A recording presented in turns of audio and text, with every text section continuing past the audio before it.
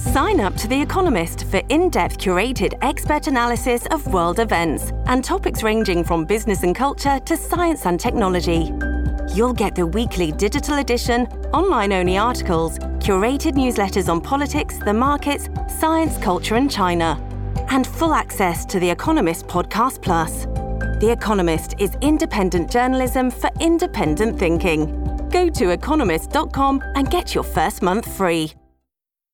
This episode is brought to you by Shopify. Do you have a point of sale system you can trust, or is it a real POS? You need Shopify for retail. From accepting payments to managing inventory, Shopify POS has everything you need to sell in person.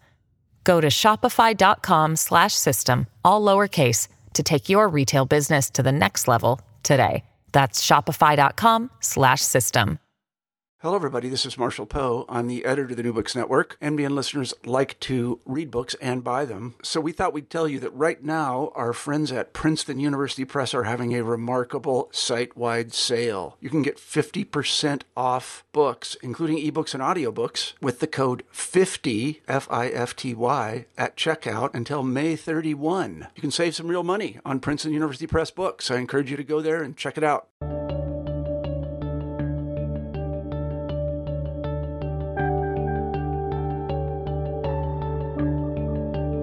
Hello, everyone, and welcome back to New Books in History, a podcast channel on the New Books Network. I'm Mark Klobus, your host for the channel. Today I'm talking with Toby Green about his book, A Fistful of Shells, West Africa from the Rise of the Slave Trade to the Age of Revolution. Toby, welcome back to New Books Network. Mark, it's great to be here again.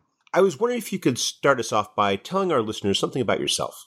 Okay, so I'm a historian based in the United Kingdom. I teach at King's College London. I teach in the departments of history and Spanish, Portuguese, and Latin American studies. I trained in area studies, in African studies, what was then the Centre for West African Studies at the University of Birmingham, which was one of the oldest centres for training people in African studies here in the UK.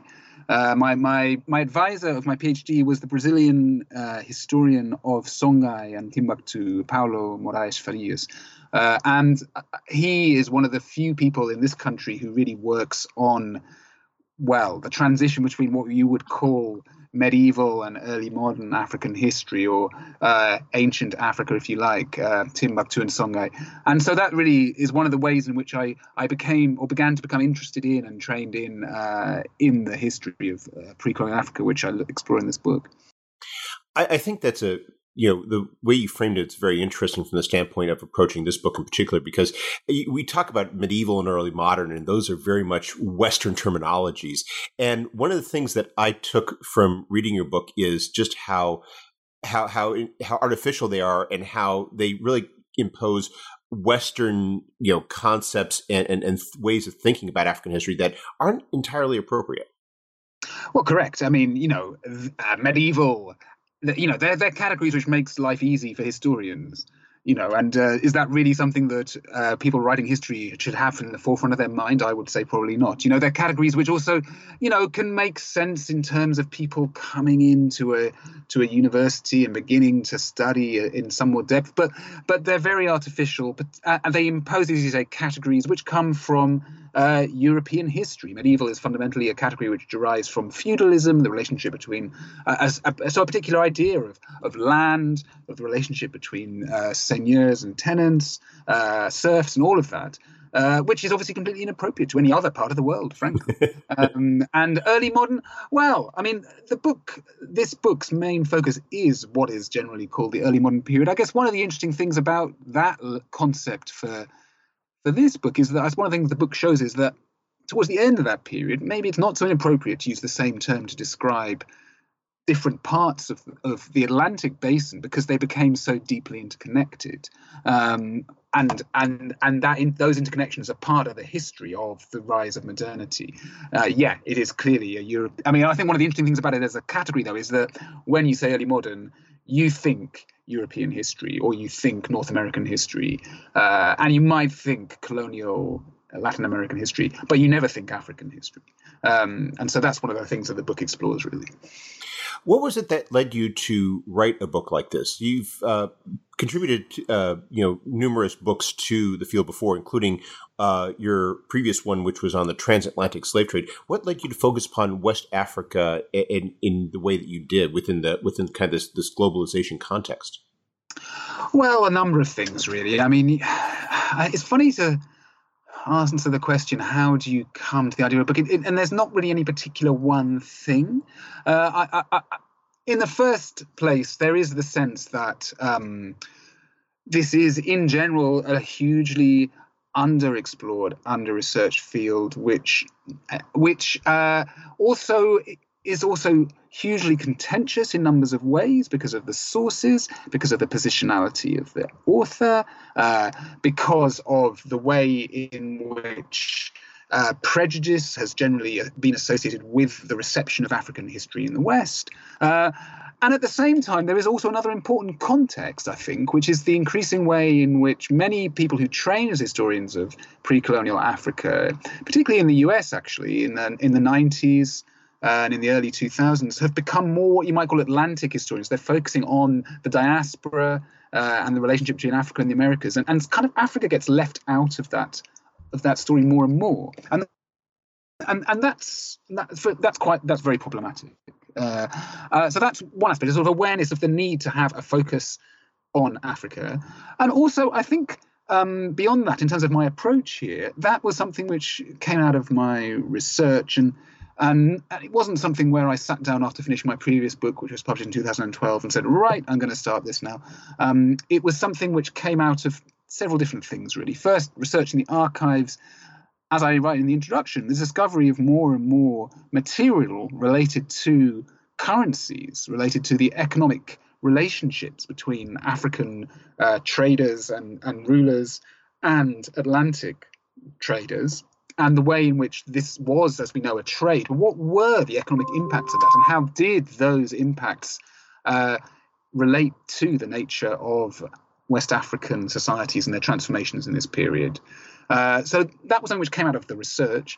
And then I think more deeply than that, it came out of the fact, I'm a historian whose research training in West Africa didn't begin in the library and the archive, but began in the field. I spent a number of years living and working in West Africa in a variety of contexts before I began training as a historian. And some of that emerges in the book, in fact. And in fact, I write about some of that in the book. And there is this sense somehow that historians are supposed to be objective. They're supposed to be library scholars.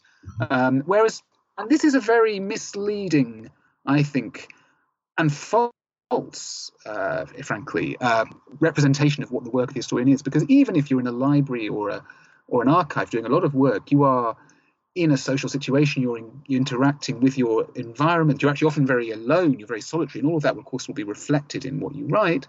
But similarly, for a historian of West Africa, your interactions with people, communities, the length of time you spend in various places, of course, it shapes your perspective and how and the things you come to see as important. And so what I very much didn't want this book to be was a kind of sense that this is the final word, this is an objective history. This is...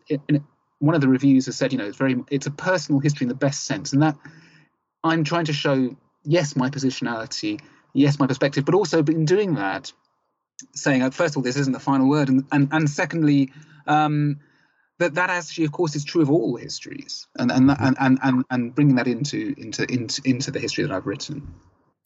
It's one of the things I thought was really fascinating about your text was because in a way that I've rarely seen in the history books that I've read, you've inserted yourself into it. It's not, Toby Green's encounter with Africa, throughout the book. It's not a travelogue, but in doing so, periodically in your book, you're showing that engagement with it, which I, as a non-Africanist, found very fascinating because you're showing, in a sense, how there's all of this material related to the history of Africa that we can use to understand Africa, which we really haven't been tapping into that you do with this book.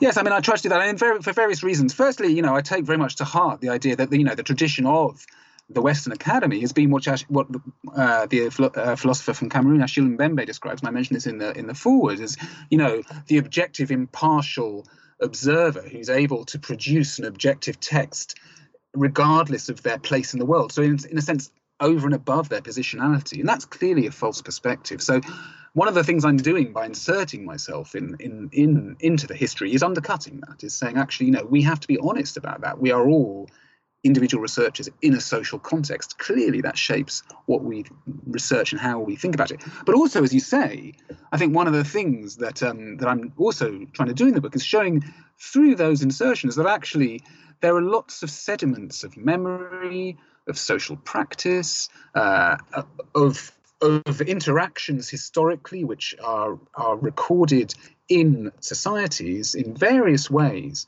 which are completely outside of the canon of traditionally accepted historical sources in the West. And those are things which are actually fundamental, not only for retaining or reconstituting elements of history, but also, I think, very much for shaping perspectives, what we think of as an important perspective on history. If we're just using written sources produced in the West, we're going to have a view, I think, as I say in the foreword, that African history in this period, West African history in this period, was all about trade, slavery, warfare, and African-European relations. That will be the sense that was what was important.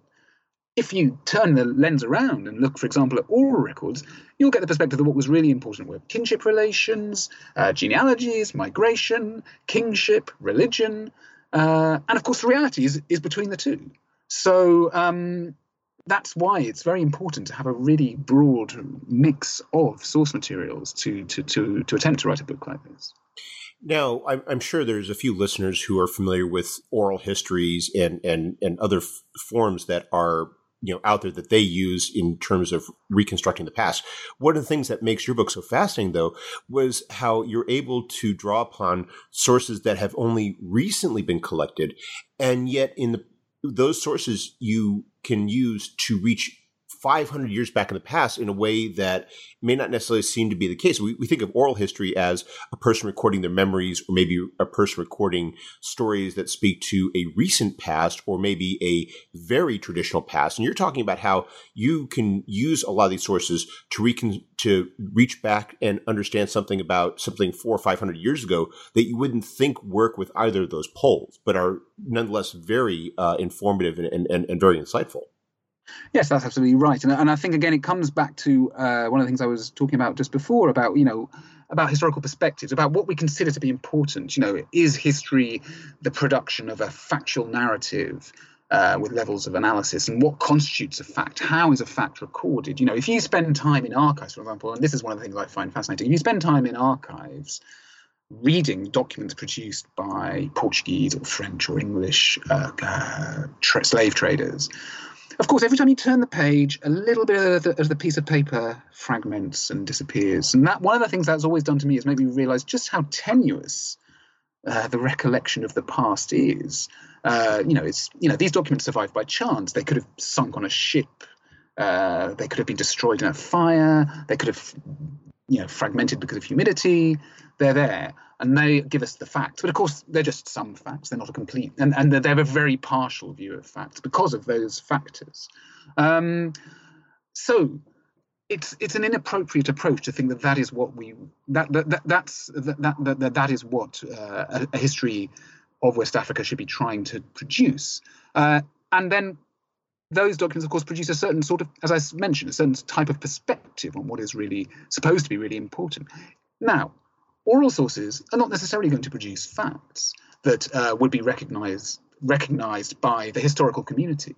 They might do, but they might equally produce fascinating perspectives on what people see and saw as important in those periods, on clothing, on, for example, on what people were,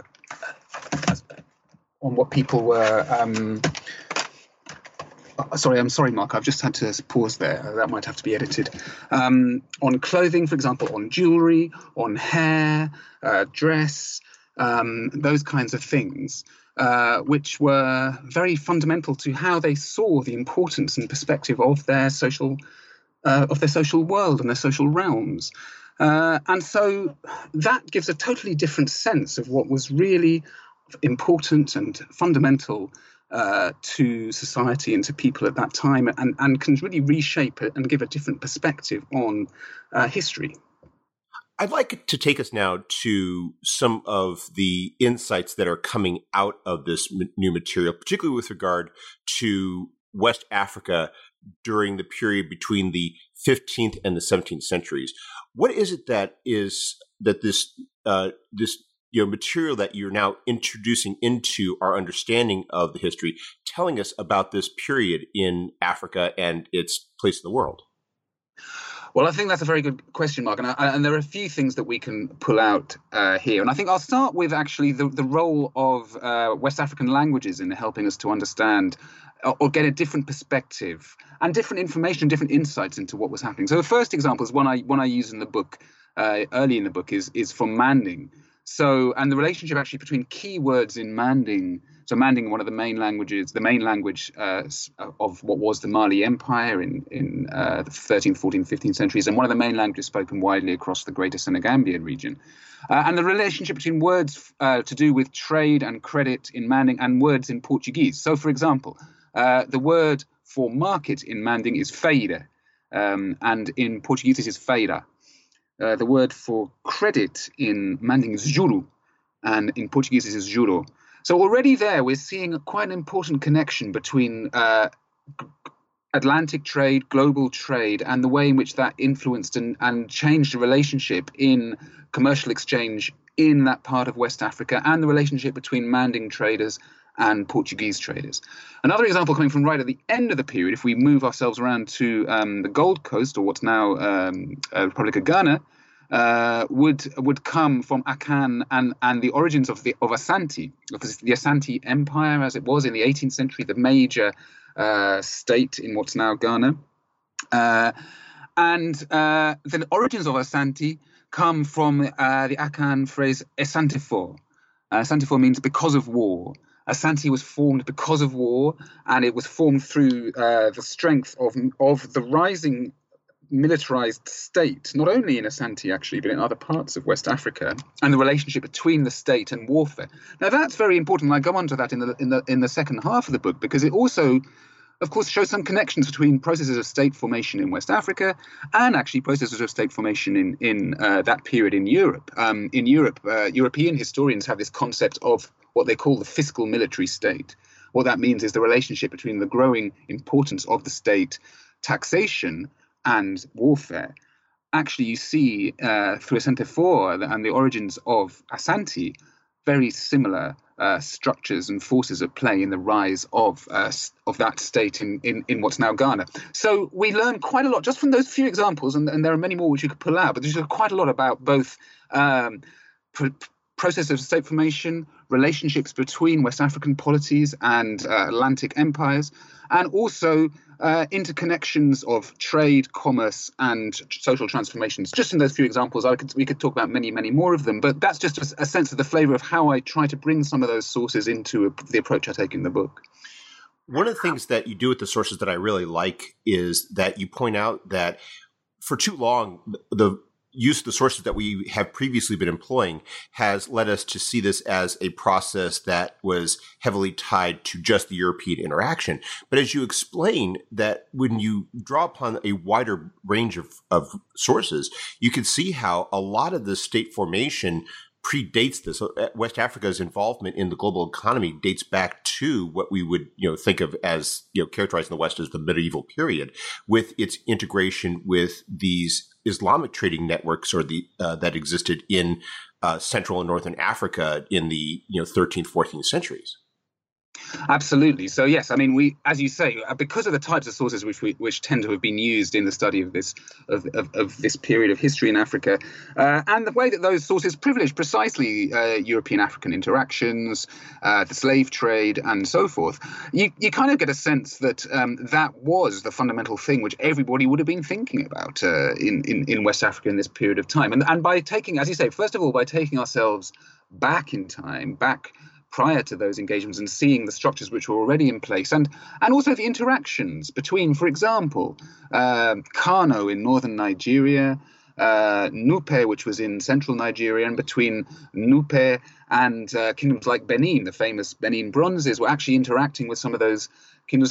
So the Trans-Saharan networks, which stretched from Kano northwards across the Sahara towards Tripoli, they were also influencing, of course, right down on the Atlantic coastline in much long prior to the arrival of the Portuguese in the 15th century. And so all of those social and political and commercial structures were already very much in place. But the other thing I think which the concentration on those European sources does is, as I say, it makes you think that from that point on, everybody was thinking in West Africa, these were the main things that mattered. Of course, they did matter. But one of the things I do in the book at one point is say, well, actually, of course, what were people often thinking about? They were thinking about the new fashions which were coming in, the new types of hairstyle, new jewelry, what they were going to eat tomorrow night, social connection. There's so many aspects of social history, which, of course, those sources simply can tell us absolutely nothing about, and which really don't convey the complexity and the richness of the human experience at that time. This episode is brought to you by Shopify. Do you have a point of sale system you can trust, or is it a real POS? You need Shopify for retail. From accepting payments to managing inventory, Shopify POS has everything you need to sell in person. Go to shopify.com/system, all lowercase, to take your retail business to the next level today. That's shopify.com/system. Perhaps you can now set the stage as to what Africa was like during that period prior to the heavy involvement with European trade, because I thought it was very fascinating how that, it's a very different portrait. And it's one that I think really helps to explain just the ways in which trade with Europe does change the region, not just in terms of how it changed Europe or how it changed global trade, but how it changed West Africa specifically, which is something that oftentimes gets glossed over in earlier accounts.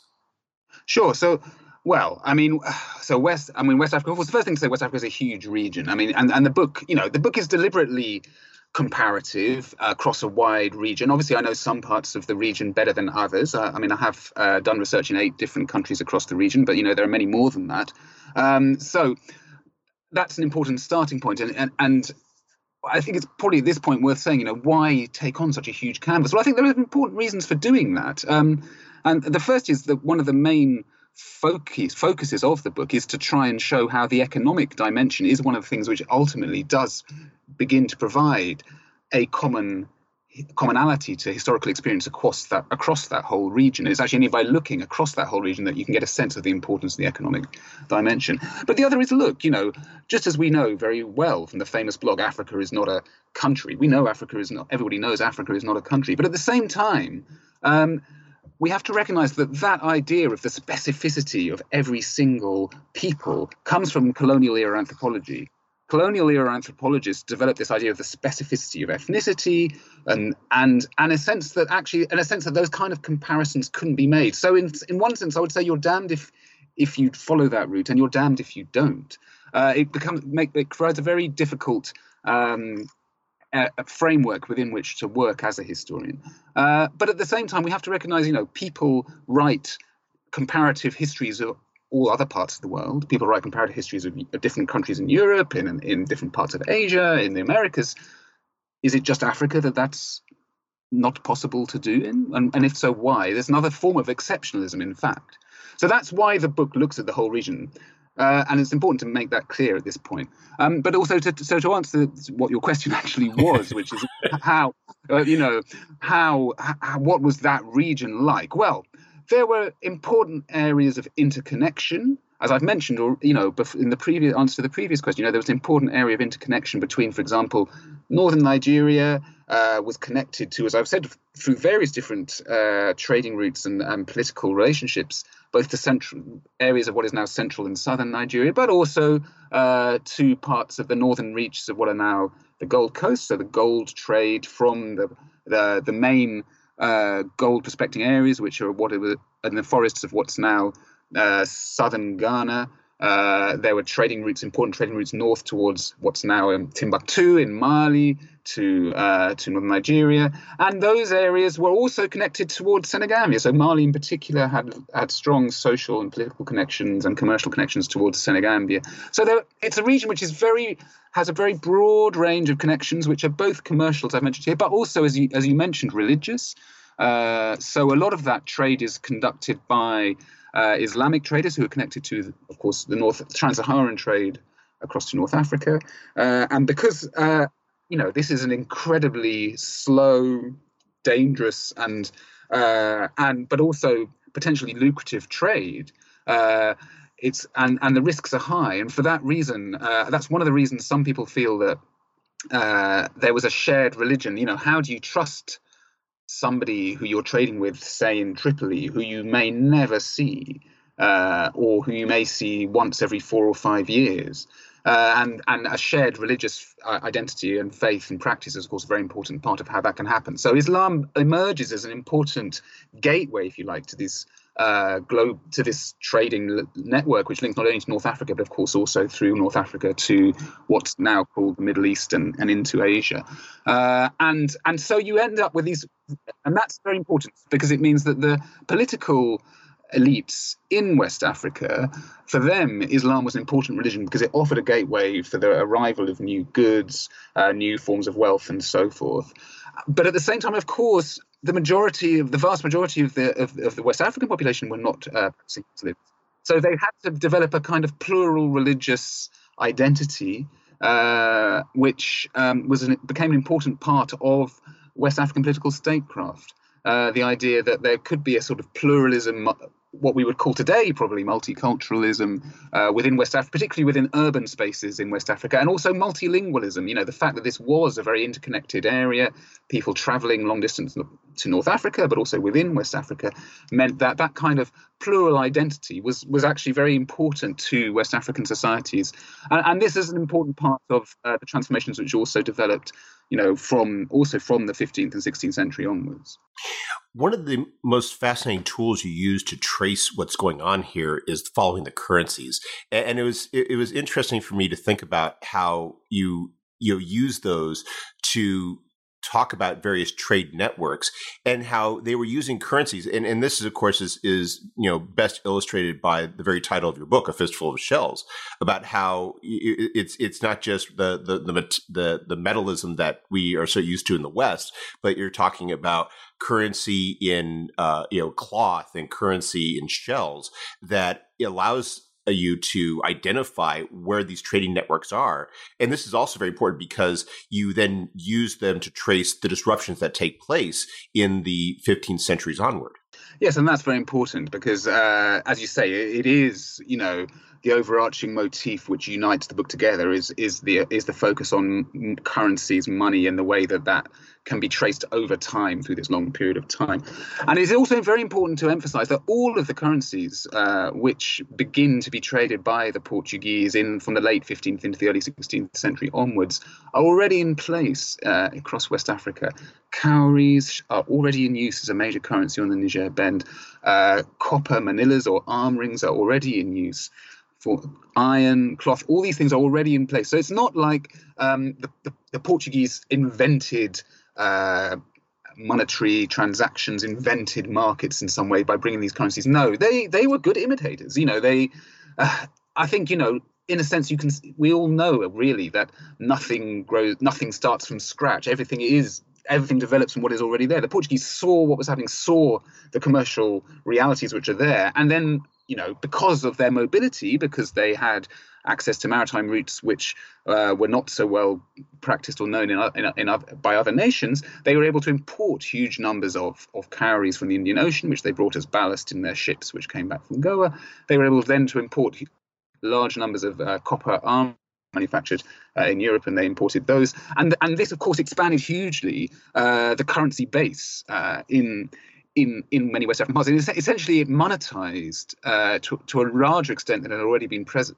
Although those currencies were there, that monetization expanded hugely, markets expanded hugely, and that's a huge part of the story of pre-colonial West Africa in this period from the 16th to the 18th centuries, is the impact which that has.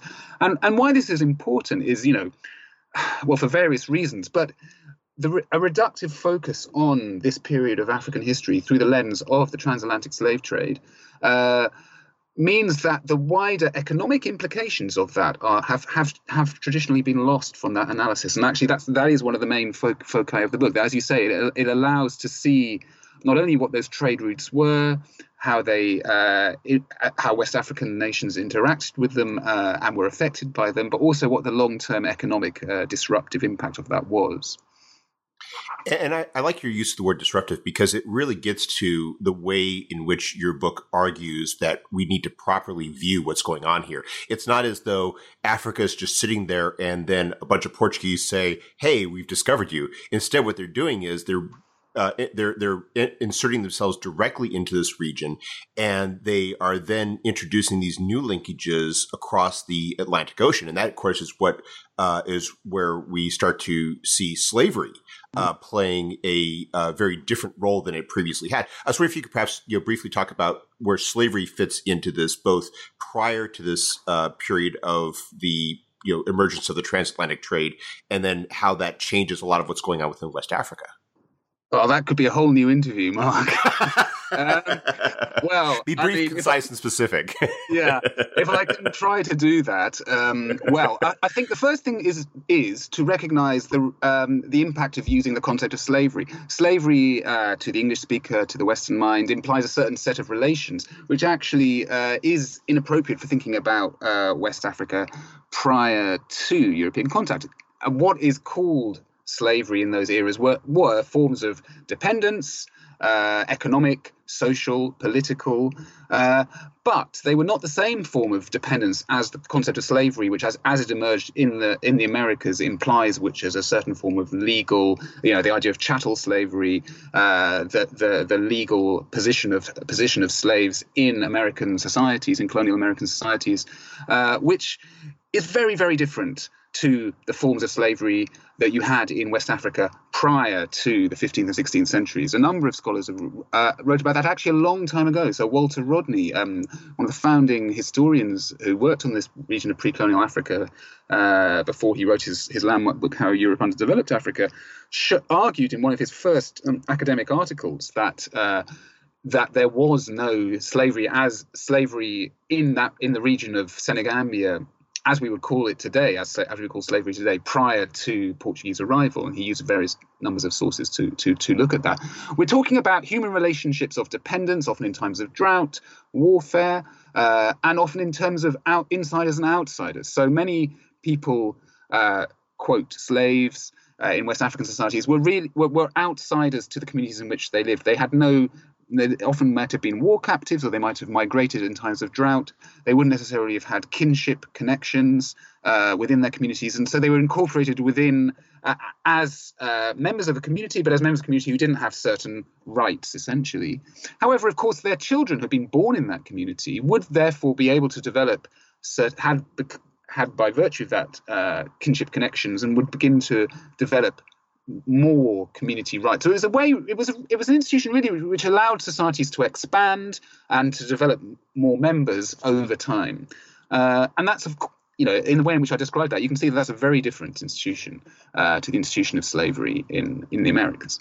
Now, one of the fascinating things and one of the very important things I think about this is that over the period then from the late 15th to into the 19th century, one of the real transformations in Africa is that slavery as a relationship of dependence becomes more and more like the institution as it's known in the Americas. And by the 19th century, you have Rodney wrote about this, and Paul Lovejoy has more recently written about this with relationship to the Sokoto Caliphate in Nigeria in the 19th century, how the plantations there and the relationships there of dependency and of labor were much more akin to American systems of relationship by that time. So there is actually a real transformation in slavery in Africa over this period of time, and it is clearly related to the global connections which Africa has with the Atlantic world. You use a phrase in the book that I just thought was just so nicely chosen for it, which is the commercialization of people, and how that that and I thought that so nicely encapsulated what's happening with the institution of slavery during this period that you're studying. Absolutely, and then that's another aspect. So yes, thank you for prompting me on that. Yes, that's another aspect. We have to recognize that over time, as this relationship between Atlantic slavery and relationships of dependence in Africa becomes more and more intertwined, so in the 16th century, but particularly when you get to the latter part of the 17th century, from that point on, human beings become, as you say, they're commercialized. They become forms of capital, forms of stores of capital from the labor which they're going to be able to produce, and through the exchange of those bodies, which enables the Atlantic system to function. And this reality that human beings became forms of currency, became commercialized, is, I think really emphasizes the moral, quote, in quote, or immoral transformations with the transatlantic slave trade implanted in human societies, and how, just how far and how deeply those transformations affected people. I mean, there can be no more base transformation than that. And that was something, that commercialization which emerged from the influence which the Americas was having within West African societies, and the ways in which, in order to access capital, African societies then were required to transform their own relationships of human interdependence and dependence in this era. Now, you've divided the book into two parts. We've spent some time now just covering the first part of the book, which is where you're talking about the West Africa during the 15th and 17th centuries. And the second part is when you're discussing West Africa in the 18th century. But obviously, as you make clear, it's not as though there's this sharp dividing line that separates the two, that we're talking about a period of transition. And one of the things you do is you talk about how the Kingdom of Congo in particular is a good example of that transition taking place during in particular, the late 17th through the early 18th centuries.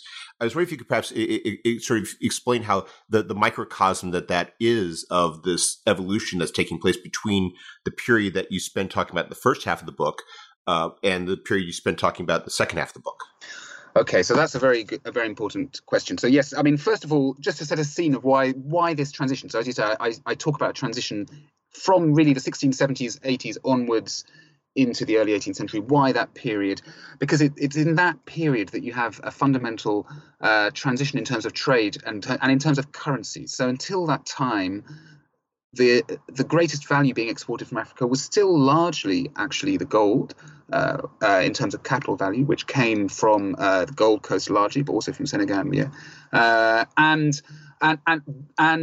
it was after that time that you have this transition, and the transatlantic slave trade expands immensely, and you have this huge transformation and this commercialization of people, as we were just talking about.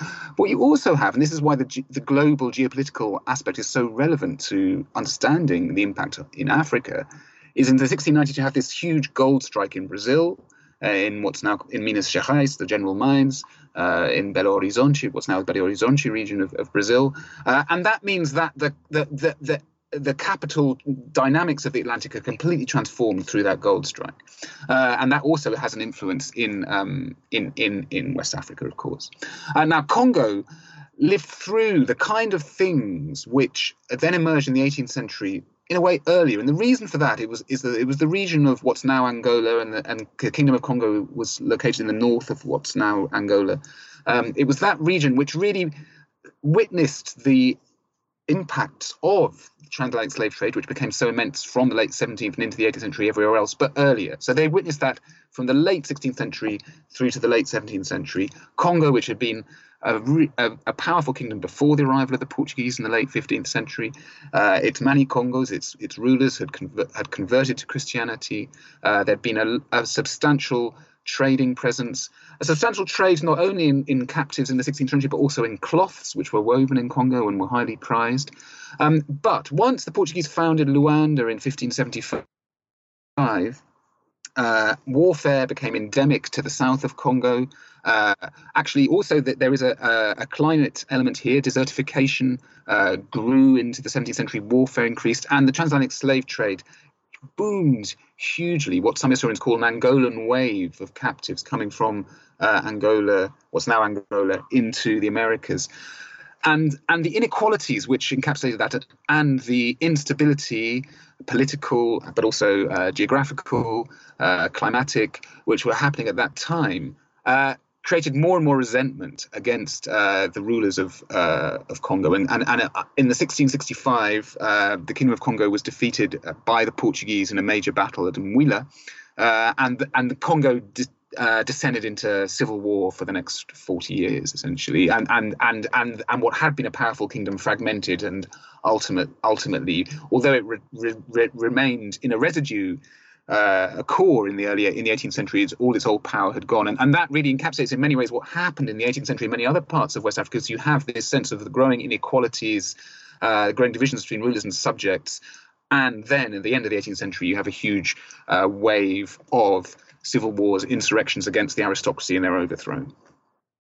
I was wondering if you could perhaps elaborate just a little bit upon that, on what forces are driving this. You've already described how we're talking about these economically disruptive forces, but you've also introduced some other aspects which play a role as well. For example, we're talking about how you're seeing religions playing a somewhat different role. You're talking about the growing centralization of power and how that's disruptive. How are all these things contributing to this issue of inequality? And are we just talking about internal inequality, or are we talking about Africa, this region of Africa, relative to the rest of the world? We're talking about both, actually. So let's take the first three. Let's take the first of those cases. What's happening within West African societies. So, as I mentioned before, actually, there's this relationship in terms of state building between taxation, growing state, and militarization, and that's called the fiscal military state for historians of Europe. But we can actually see very similar processes happening in Africa, analogous processes happening in Africa. One of the reasons that historians have not focused on this before is because there has been within the economic historiography an idea that these currencies, cowries, manillas, and so on, are not real currencies. They were known as primitive currencies. And so the idea that this was an important process of fiscalization and taxation was never taken seriously. But actually, we see very clearly from the sources that by the time you get to the 18th century, states like Oyo in what's now southern Nigeria, Dahomey in Benin, these were states which had important taxation systems on the cowrie trade, used those cowries to fiscalize, to procure weapons, for example, and to centralize power. And so what you have is the centralization of power, just as you have in European states in the same period, the centralization of power, the monopoly of violence through the state, the growth of armies. And of course, when armies grow, there's no point in having an army if it's not going to fight wars. And so the increase in warfare. Of course, exactly the same processes happen in Europe in the same period, which is an incredibly bloody period, rife with warfare, known to be. And so it's very ironic that when by the late 18th century, people in Britain, abolitionists, and those who wanted to maintain the slave trade were writing about Africa at this time. They used this warfare as an example of how the slave trade had driven Africa into the ground. Of course, this warfare was a byproduct of the state formation process in Africa, as it had been in Europe. But the difference, and the fundamental difference is, I think, that within that centralization of power, it was, as you mentioned, Mark, related to the centralization of religion. So whereas religious shrines in many parts of West Africa had often been localized, related to households or specific pieces of land, in Dahomey, which is a very good example of this, that localized religious practice after Dahomey emerged as a really powerful state in the 1720s and 1730s was centralized among certain cults like the leopard cult Agasu in the capital. And it became also, because it was associated with that centralization, it was also associated with the state and with the monopoly of violence which the state held, which was related to the transatlantic slave trade. So all those forces were becoming combined, growing on the one hand, centralization of power within a state such as Dahomey, which saw complete control of violence and monopoly of violence, which states always held. But on the other hand, the relationship which that had to the export of captives, often there might be subjects, And that created a growing division between that ruling class and the subjects within a state such as Dahomey, and a sense also that the religious power and autonomy which people had also gone to the capital at Abomey and made people more open to other forms of religious practice. And that's how also religious transformations began to provide a vehicle for insurrections when they came in the late 18th and into the early 19th centuries. Well, we've taken up a lot of your time, but before we go, could you tell us what you're working on now? Well, Mark, this book took a long time. And what I'm working on now is recharging my batteries so that I can take up a new project within the next year or two. Well, I look forward to finding out what that new project is when you settle upon it, because if it's half as good as this one here, it's going to be another very fascinating read. Thank you very much, Mark. I've enjoyed it very much. Toby, thank you very much for taking some time out of your busy schedule to speak with us. I hope you have a wonderful day. Thank you.